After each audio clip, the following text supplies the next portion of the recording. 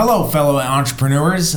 I'm Shalom. I'm Aaron. And this is episode 28 of the Jerusalem Hub audio experience. Yeah. Today we're going to talk to you about how you can improve your profile on LinkedIn. You're locked in to the Jerusalem Hub audio experience. And it all starts in 3, 2, 1.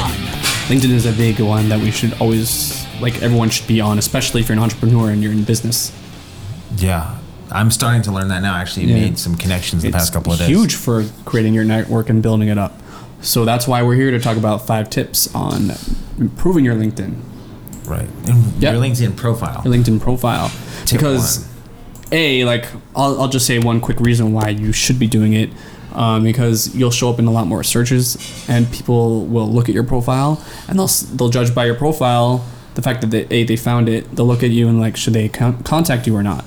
And especially if you wrote to somebody, they'll check out your profile to see if you're legit. So that's why we're going to talk about how to make your profile look legit. Okay. So what? Yeah. You want to do it? I'll do it. You go for it. Okay, tip 1, make sure to write down what you do in life. What this means is you're allowing people to personally connect with you, to understand what you do for a living, your profession. It's a short little thing. It doesn't have to be too crazy, just a little bit of fluff. And that's pretty much all you got to do. Yeah. Employers, as well as people who are trying to network with you, are always going to want to start a conversation with you based on the commonality that they have with you, whether it's something they need from you or whether you guys are in the same profession. And also a lot of them can tell if this is real or this is fluff. Yeah. So being short and concise and just briefly talking about what you do. Tip 2. Should have a short inspirational phrase. Like at the beginning of mine, I have the best revenge is your success. I kind of stole it from someone else's profile. I actually mirrored my profile after somebody else and helped a lot with my growth. So the best way to promote yourself or anything is just showing that you're a positive person. So when you have these inspirational phrases, people are like, oh, this guy is already thinking on the top. The truth of the matter is the best way to promote anything is through positivity. Yeah. That's people people gravitate towards positivity. So as long as people see you, they see your profession, they see that you have a witty, positive quote that kind of connects with you and can connect with others, it allows people to have more of an interest in wanting to start up a conversation with you. Right.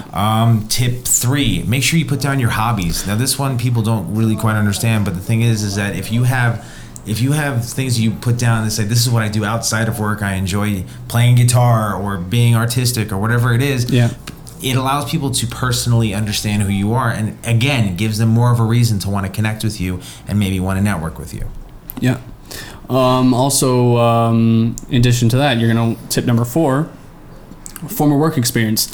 When you create your profile, you have a whole list of there's a section on your profile where you can add current workplaces and your former workplaces. When people see that you have former working experience, then you will they'll see that, oh, you just didn't start now, but this guy's been working in multiple places with different levels of experience in different areas.